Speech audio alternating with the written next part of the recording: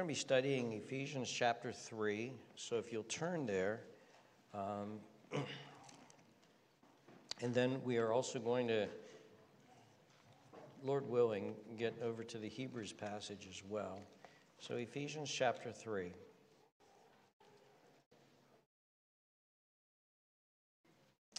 Let's pray. Father, as we come now, we just ask once again for grace. Father, this passage, this book, the book of Ephesians, is so beautiful, so overwhelming. It's so grand that we just feel like we scratch the surface every week. Father, please help us. Come with the power of your Holy Spirit. Just open the eyes of our heart. Open the eyes of our heart that when these truths are being proclaimed, that we will see them with spiritual wisdom and understanding by the work of your Holy Spirit. Please help us. Please bless us. And Father, please let these words have the effect upon our lives that they're to have. I pray for myself in this. I pray for all of us. Help us, we pray. In Jesus' name we ask. Amen. If you look in your bulletin, you'll notice that the sermon title is Which One Wins? Which One Wins? And I'm using that as sort of an understanding of and this is the question that I want to ask you is, when life comes at you, and I'm talking about every week, when life comes at you, every day, as life comes at you, circumstances come at you, which one wins? Does your faith overcome your circumstances, or do your circumstances overcome your faith? Does your faith overcome the emotions that your circumstances bring? So a circumstance can come into your life, and all of a sudden you're worried. A circumstance comes into your life, and all of a sudden you're anxious and you're afraid. A circumstance comes into your life, and all of a sudden you're filled with emotions that you don't want to have. You're angry, or you're bitter, or you're vengeful, or you're unforgiving. Does your faith overcome those emotions, or do those emotions overcome your faith? And that's what we're going to look at today, because Paul, in writing the book of Ephesians, is going to help us. Now, I know that when I preach, I talk a lot about Paul, and I talk a lot about the Ephesians, because Paul is the author of this writer to the Ephesians. But nevertheless, I want you to understand that when I say that with the absolute full confidence that Paul was under the inspiration and direction of the Holy Spirit, and he was writing the infallible, inerrant Word of God, and that this Word of God is for us today. So even though I will sometimes refer to Paul or the Ephesians, I'm talking about the Holy Spirit speaking to us, God's message to us today. And that's what I think we'll be able to see in this text. Now, what we're going to focus on today, the three verses are going to be verses 11, 12, and 13. Now, this concludes the great digression. Remember that chapter 3, verses 1 through 13 is actually a digression. Paul says, for this reason, I, Paul, the prisoner of Christ Jesus, for you. And then he kind of goes into this glorious digression, which we've been studying for weeks now, and says all kinds of stuff. And then he'll come back to what he meant to say in verse 14, because notice he repeats, for this reason I bow my knees. And so this is a great digression. But as we've been looking at this digression, we've been examining the mystery of what God has done. So let's just look in the context again. Look at chapter 3, verse 8. I'll start there.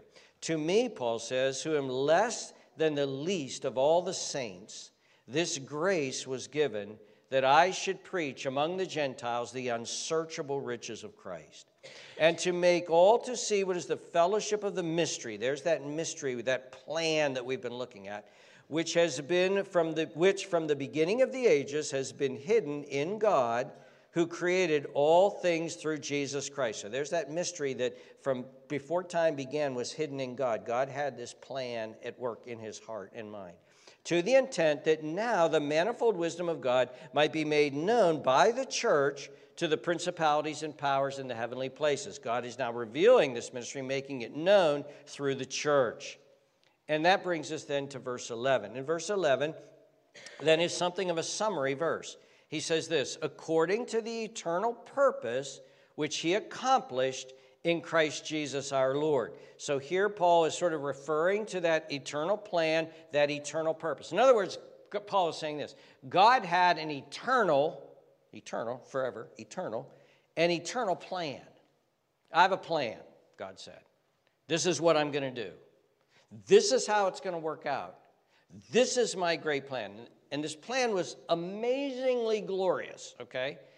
And Paul, from Ephesians chapter 1, verse 3, all the way through to Ephesians chapter 3 and verse 11, has been opening up this amazing plan that God has been doing. And he started it from the beginning. And here's the hard thing about preaching a book like Ephesians.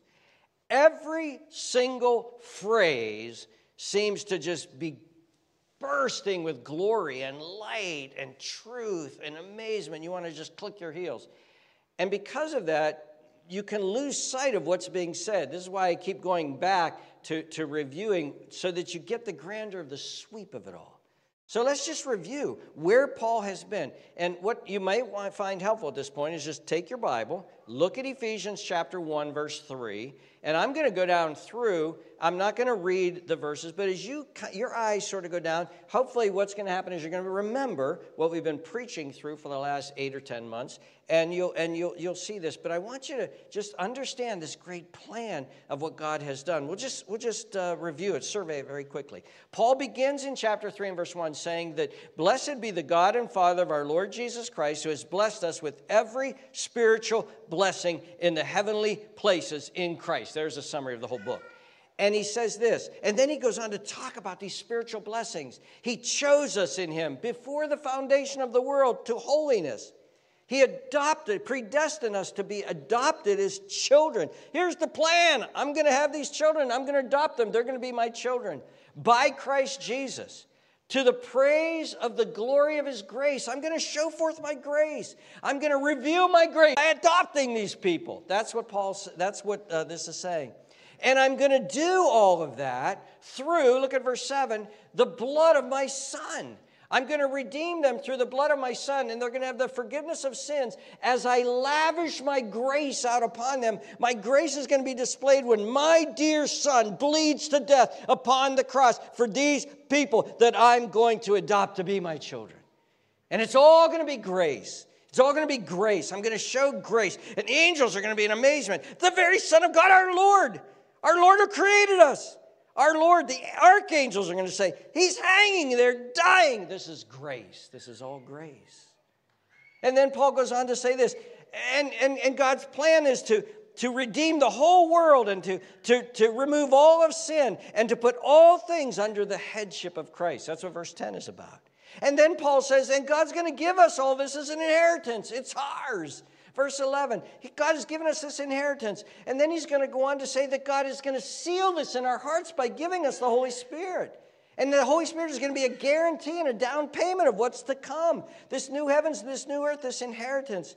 And then he's going to say, and I'm going to pray. And Paul always then tries to pray it in. So at the end of chapter 1, Paul says, and this is what I pray, that the eyes of your heart would be enlightened, that you would know the hope. Look at verse 18. You would know the riches. And then in verse 21 and 20 to the end of the chapter, that Christ has been raised above all principalities and powers for you, the church.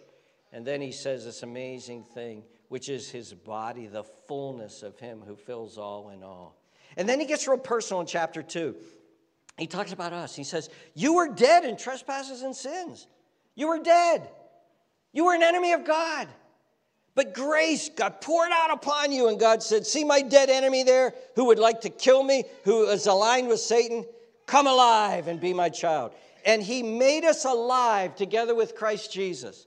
And resurrection power came in and made us alive. And he raised us with Christ, and he has seated us with Christ. By grace we've been saved. We didn't earn this by works. By grace, God saved us. And then Paul talks about in chapter 2 of how the Gentiles are brought in to make one new humanity now. There's no longer Jew and Gentile. We're one new humanity. The Gentiles are fellow citizens too. The Gentiles are part of God's household. And God is making this family, this household, and this living temple temple. He's making it out of this one new humanity. And then Paul gets to chapter 3 and starts to pray it all in again. But he gets diverted by this beautiful Holy Spirit-directed diversion. And he starts to talk about how the mystery that has been given to the apostles, how this mystery has been made known. And we Gentiles, look at verse 6, 3:6, we're fellow heirs. We're the same body. We're partakers. There is no Jew nor Gentile anymore. We're one in this beautiful family of God. And God is displaying all of this to the principalities and powers, verse 10. And then at verse 11, chapter 3, verse 11, according to his eternal purpose, which he accomplished in Christ Jesus our Lord. Look what he's done. And that leads us to verse 12, which I suddenly, as soon as Tyler stood up here and opened his mouth, I thought, he's preaching my sermon. Tyler, I loved what you did. Boldness and access, that's what the whole sermon's about today. And I turned to Jan and I said, Tyler's just about to preach my sermon. And she said, no, the Holy Spirit's at work. Calm down. She's right. So anyway, verse 12. In whom, so notice verse 11, he ends with Christ Jesus our Lord. In whom, that's in Christ, in union with Christ, that's been the main theme, our union with Christ. We have boldness and access with confidence through faith in him. That's verse 12. Now, again, do the exegesis. In whom, in Christ, in union with Christ, we have two things, boldness and access. And we have access with confidence. Paul's heaping words here together. And this all comes about through faith in Christ. Now let's look at these words for a few minutes. We have boldness. Boldness. Listen to what one of the Greek lexicons defined this word that's being used here by Paul. Free and fearless confidence. Free and fearless confidence. I love this next one. Cheerful courage. Cheerful courage. Boldness, assurance. Now notice what is being said here in verse 11. We have boldness and access. Boldness and access. We have boldness walking into the presence of God. That's what Paul is saying here. Now this is actually a radical, courageous, and if it wasn't Holy Spirit directed, blasphemous thing to say. You see, dear friends, because by nature, none of us have boldness to enter in the presence of God. God is glorious. God is majestic. God is great. He is full of grandeur. He is holy. He is transcendent. He is above us. He is other than us. He is way excellent beyond us. His presence is so special. No one has the right to bold access to a God who is so great as this. The sinless angels do not have bold access to God. Human beings, apart even from sin, us, you know who we are, dear friends? The angels are spiritual beings. They're sinless, the unfallen angels. They tremble in the presence of God. They don't go walking in with bold access to God. Let alone us. We are dirt people. We are made of dust. We were formed out of the dust. We will return to dust. We are Adam dirt people, dust people. We do not dare feel like we have bold access to the eternal, forever, all-powerful, almighty, all-glorious, all-wise, all-knowing, holy, pure, majestic God. We don't have bold access. And we especially don't have bold access because we're fallen sinners. Fallen sinners don't have bold access to God. When people say to me, when I die, I'm going to stand before God and say, why did you make mosquitoes? I'm going to say to them, no, you're not. It's never even going to occur to you. In fact, you're not going to speak until you're allowed to, until you're spoken to. and then you will probably not have the ability to speak. How do I know that? Well, Isaiah chapter 6, verse 5, you know the word. Isaiah's in the temple, and he sees the Lord high and lifted up. And what is the first words that come out of Isaiah's mouth? What about mosquitoes? Nope. Woe is me, for I am undone, because I am a man of unclean lips, and I dwell in the midst of a people of unclean lips, for my eyes have seen the King, the Lord of hosts. Oh, no. When Samson's parents were being told that they were going to have this baby, and they were supposed to treat him in a certain way, and they had been infertile up to that point, the angel of the Lord, the pre-incarnate Lord Jesus Christ meets them, and they're talking with this great, they're not sure what this is, this angel or this great, they don't know who it is. And then all of a sudden a miracle is done, and they realize they're in the presence of God. And in Judges 13:22, Manoah said to his wife, "We shall surely die because we have seen God."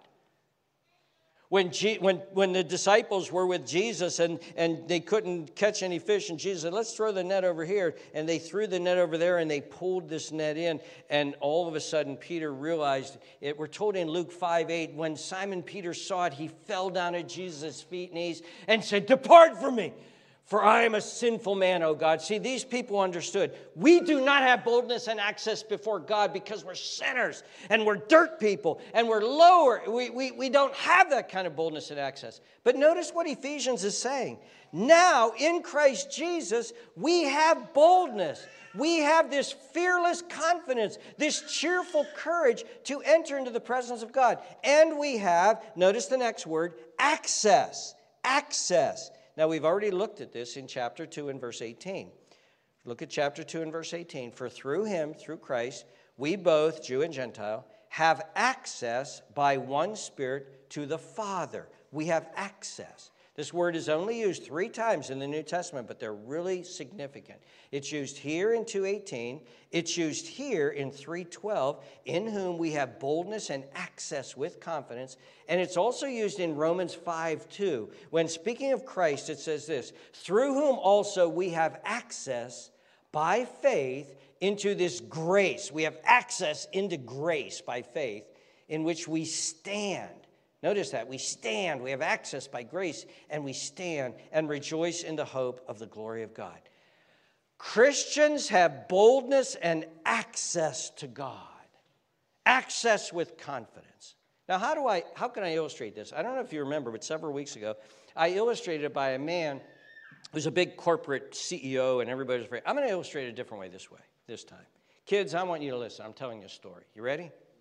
You ready? Okay. You guys ready? Everybody ready? I don't see all the kids. Maggie, you ready? You're not a kid, but okay, Maggie's ready. All right, here we go. I'm going to tell you a story.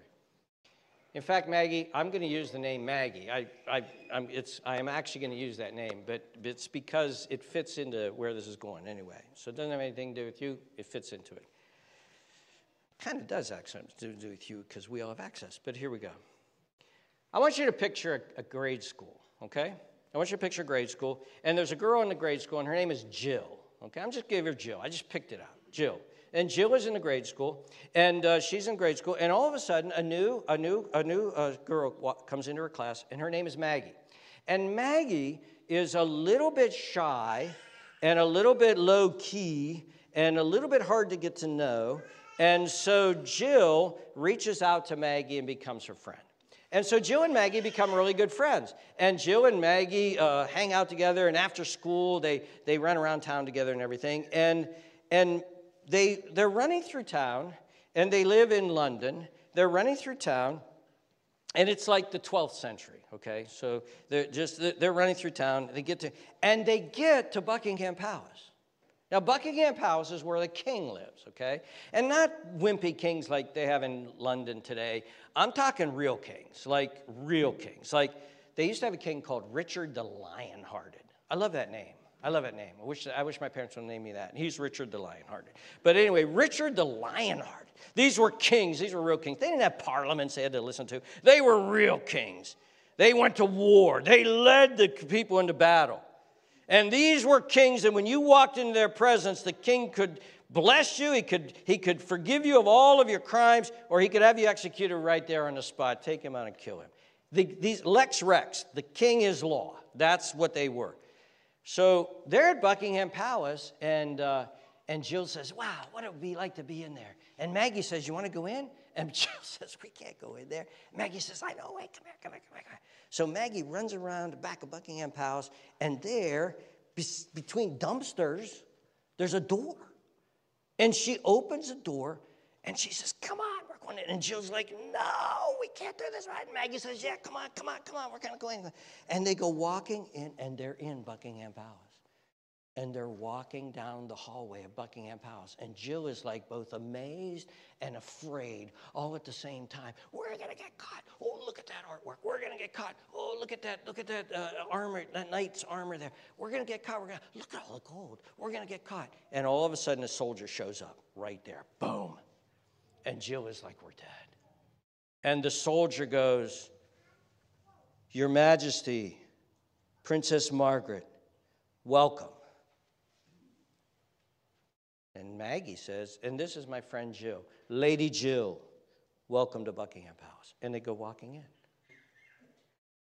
in. And Jill is like, what is going on here? And all of a sudden, a butler comes walking by with a tray of delicious foods. And he goes, Princess Margaret, Your Majesty. And she says, this is my friend Jill, Lady Jill, nice to meet you. And Maggie goes, what is that? Shrimp? Oh, let me hear. Here, Jill, you have some. And Jill's like, I'm eating royal shrimp. Like, I don't know, is that really, this is crazy. And they go walking up, and all of a sudden they come to this big, huge room, and it's the throne room. And the king is there on the throne. He is sitting on his throne. And there's all kinds of heads of states and all kinds of important people. And all kinds of important things are going on here. And people are bowing before the king and trembling before the king. And legislation and action. And people are being treated in different ways. Some of them are being jailed.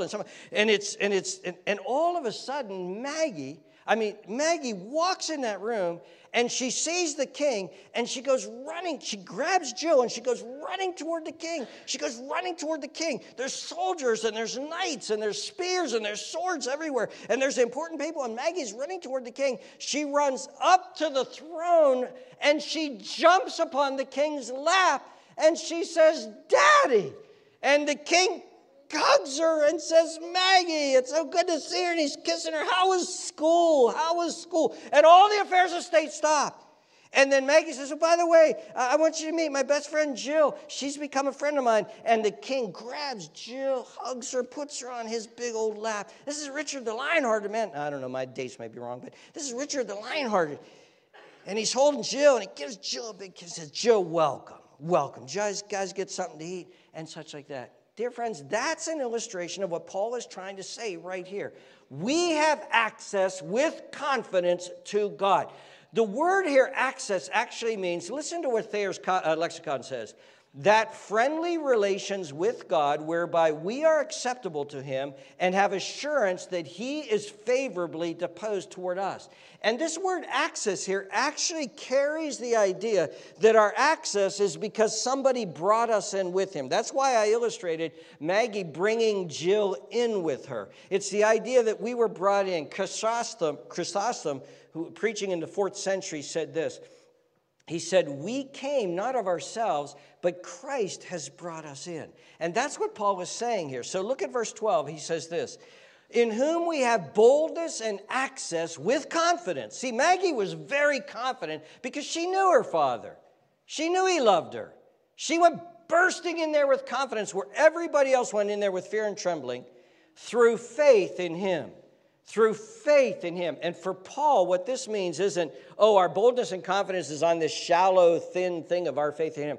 That's Paul's way of talking about this union that we have in Christ. Through uniting with Christ by faith, we have boldness and confidence in his presence. And see, that's what I very, very, very poorly illustrated with Maggie bringing Jill along with her, holding her hand. Now, I want you to think of this totally more deeper than that. We have boldness and access and confidence in coming to God because we are in union with Jesus Christ. Not only is all of our sins forgiven, they've been cleansed and washed by His blood, and He brings us into the presence of God. We come through Christ into the presence of God. Not only that, we are the same one, as it were, body with Christ. We are one with Him in that sense because we are a part of His body. Look at chapter 1 in verse 23. He says, He has put all things under His feet in verse 22 to the church. Notice verse 23, which is His body. We are the fullness of Him who fills all in all. We are one with Christ. And so He brings us into access. We have boldness and access to the Father. Listen to me very carefully. Let's be holy here. This is sacred and holy ground. Because Jesus has access to the Father. In union with Jesus, we have that access as well. You see, dear friends, the Bible will go on to talk about us in chapter 5 as being the bride of Christ. And when Paul gets to this idea of marriage, and he's teaching the Ephesians on marriage, he once again gets diverted back to Christ, and he says, I speak of a mystery. The two shall become one flesh, Paul is going to say in chapter 5. And I speak of a mystery. I speak of the church in Christ. We are Christ's bride. We are one with Christ. As a husband and wife are one, we are one with Christ. And therefore, when we come into the presence and the throne room of God, when Jesus brings us in, He's bringing in His bride. He's not bringing in His best, like Jill, Maggie brought in Jill, her best friend from school. He's bringing in His bride. We have access to the Father in this way through faith in Christ. And I love what, can you guys jump down to the quote? Ray, can you jump down to the quote? I want to change the order here a little bit. I love how F.F. Bruce said this in his commentary, and I put it up here on the screen while Brady did as a quote. And look at what F.F. Bruce said. As Jesus' place in the presence of God is unchallengeable, so is ours, because we are in Him. Do you see that, dear friends? We are in Him. We are in union with Christ, and therefore, just as Christ has this right to come boldly into the presence of His own Father's throne room, we have that right. We have that boldness. We have that access because we are in union with Christ. Now, let me try to help us to grasp this a little bit and I'm going to give due honor here to where honor is due. I listened to a sermon this week that made this so real for me, and it was a sermon by somebody who I listen to and love, and his name is Sinclair Ferguson. And he preached this sermon in March about how we are in Christ because the Father gave us to Christ. See, remember in Ephesians 1 where it says this? It says, blessed be God the Father who has blessed us in every spiritual blessing, chapter 3. And then look at verse 4. Just as He chose us in Him before the foundation of the world. Then verse 5, having predestined us to adoption as sons. Sinclair moved into the book of John and to explain a phrase that is used by Jesus in the book of John, and that's this. Father, those whom you gave me.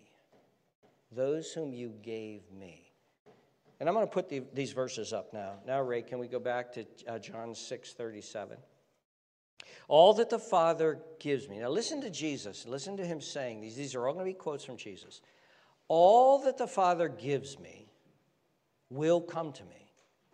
And the one who comes to me, I will by no means cast out. Then, a few verses later in John 6, Jesus says this.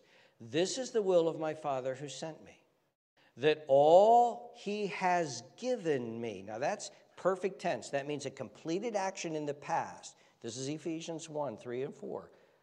Chosen in Him before the foundation of the world. All that He has given me, I shall lose nothing, but will raise it up in the last day. Now, before we move from that, look at that verse again. This is the will of my Father who sent me, that all that He has given me, I won't lose one of them. Then in John chapter 17, Jesus has this amazing prayer at the end of his life, and he says this, as you have given him authority over all flesh, Jesus saying, as you, Father, have given me authority over all flesh, that he should give eternal life to as many as you have given him. My job is to give those whom you gave me eternal life.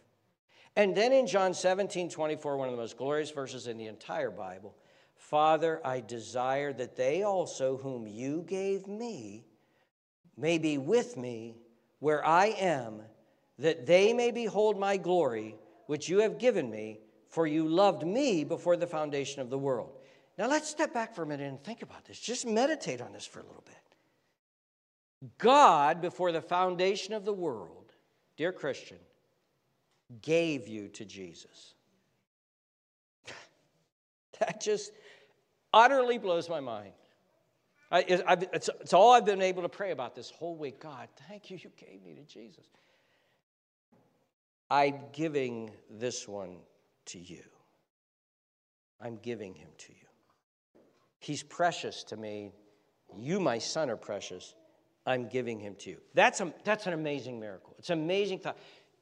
If you embrace it and you believe the Bible right now, you should feel so loved. You should feel so, like, billions of years eternally loved. And then go to the other side of that transaction. Jesus takes us from the Father. Now, Sinclair did this amazing thing at this point. He said, in one sense, we were worthless. We were fallen sinners in Adam. And it's amazing, and the Father giving us to Jesus could be a whole sermon, okay? Jesus taking us could be another series of sermons.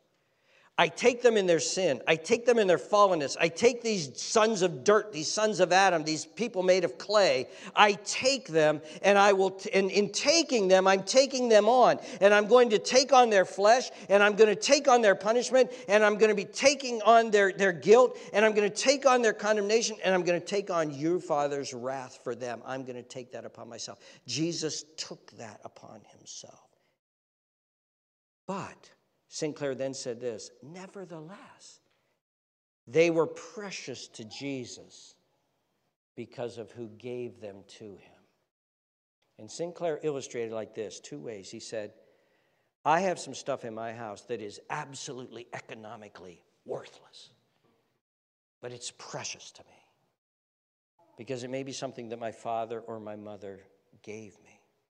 He said, I have something in my house that is absolutely, economically, absolutely worthless.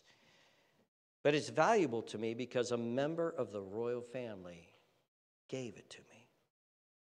You are valuable to God the Father and God the Son because the Father gave him to you. And the Son took you. And the Son brought you in union with him, so that you and him cannot be thought of separately. Head and body can't be separated. Building, foundation and building can't be separated. Vine and branches can't be separated in that sense. Husband and wife. You are one with Christ, and you are the fullness of him who fills all in all. You fill him in a mysterious way of one who you cannot be filled, but it's a mystery. You are one with him. And what this should do for you is give you boldness. One of the things that this should do is give you boldness in access to the Father because you come as one who has been given to Jesus, cleansed by Jesus, washed in Jesus, united to Jesus. Jesus' Spirit is in you.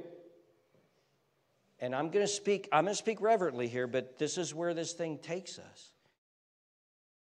You have as much access to the throne of grace as Jesus does.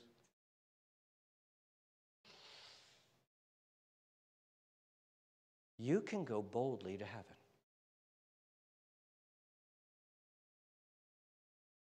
I know some of you are afraid to die.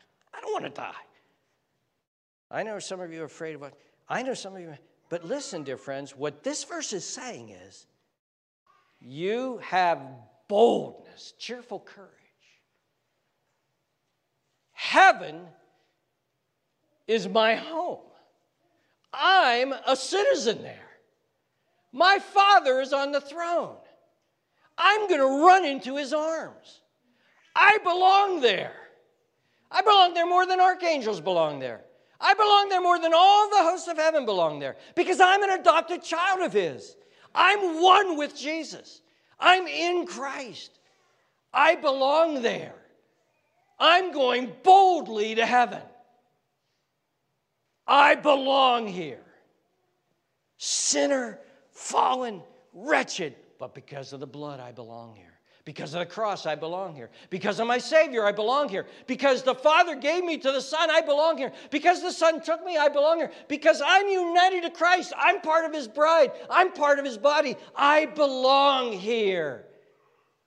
Dear ones, this is the attitude that we are to have in Christ. And notice what it's supposed to do to us. Look at chapter 3 and verse 13.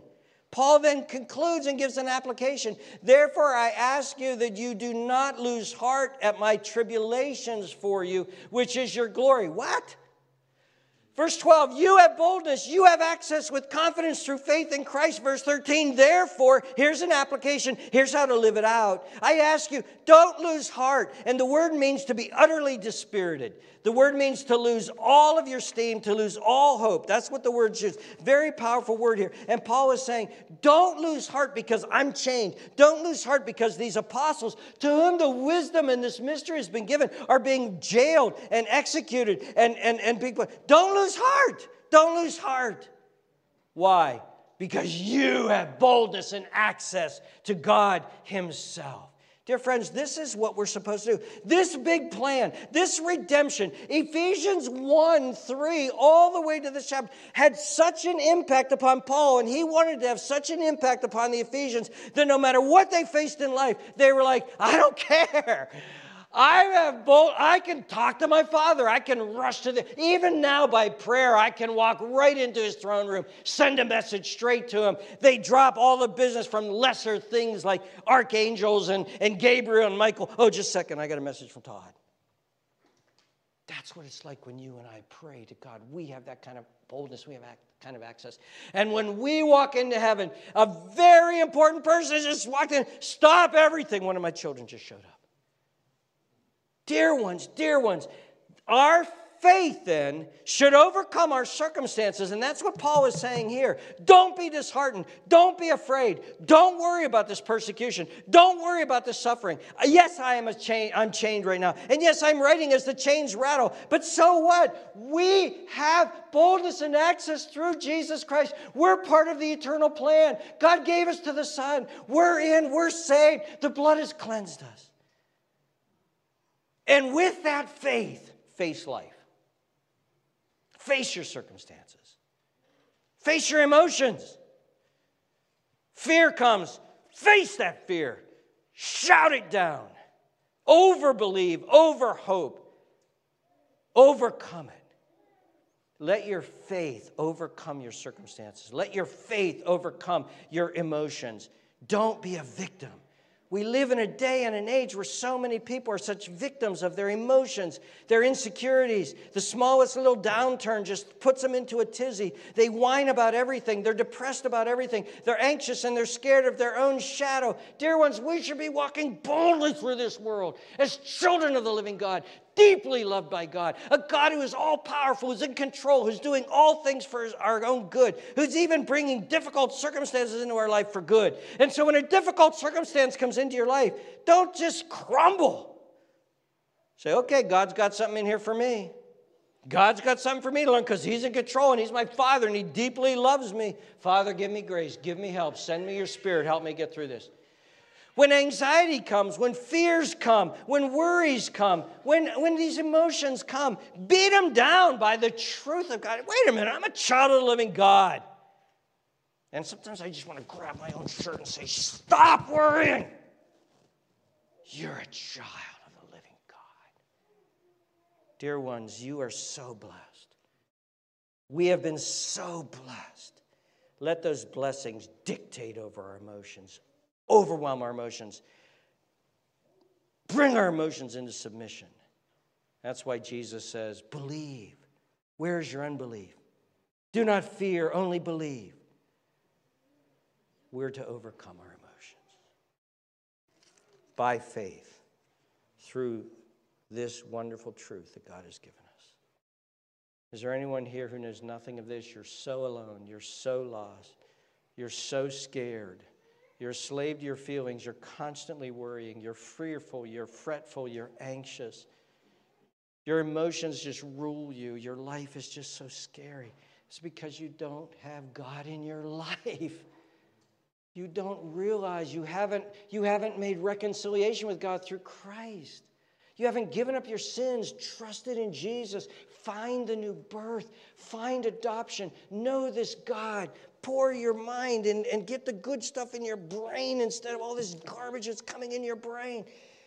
And begin to feel and experience and know this confidence and wake up in the morning. Say good morning to your Heavenly Father and know that with Him in your hand in His hand, He's going to lead you and guide you and bless you and be with you and strengthen you and help you no matter what comes. I can do all things through Christ who strengthens me. You need Jesus. You need to turn to Him. You need to come to Him. Come to Him now. Come to Him. Pray to Him. Ask Him. Save me, Lord Jesus. Give me everlasting life. Bring me into the family of God. And Jesus says, all that the Father has given me, all who come to me, I will not turn one away. Not one. Let's pray together.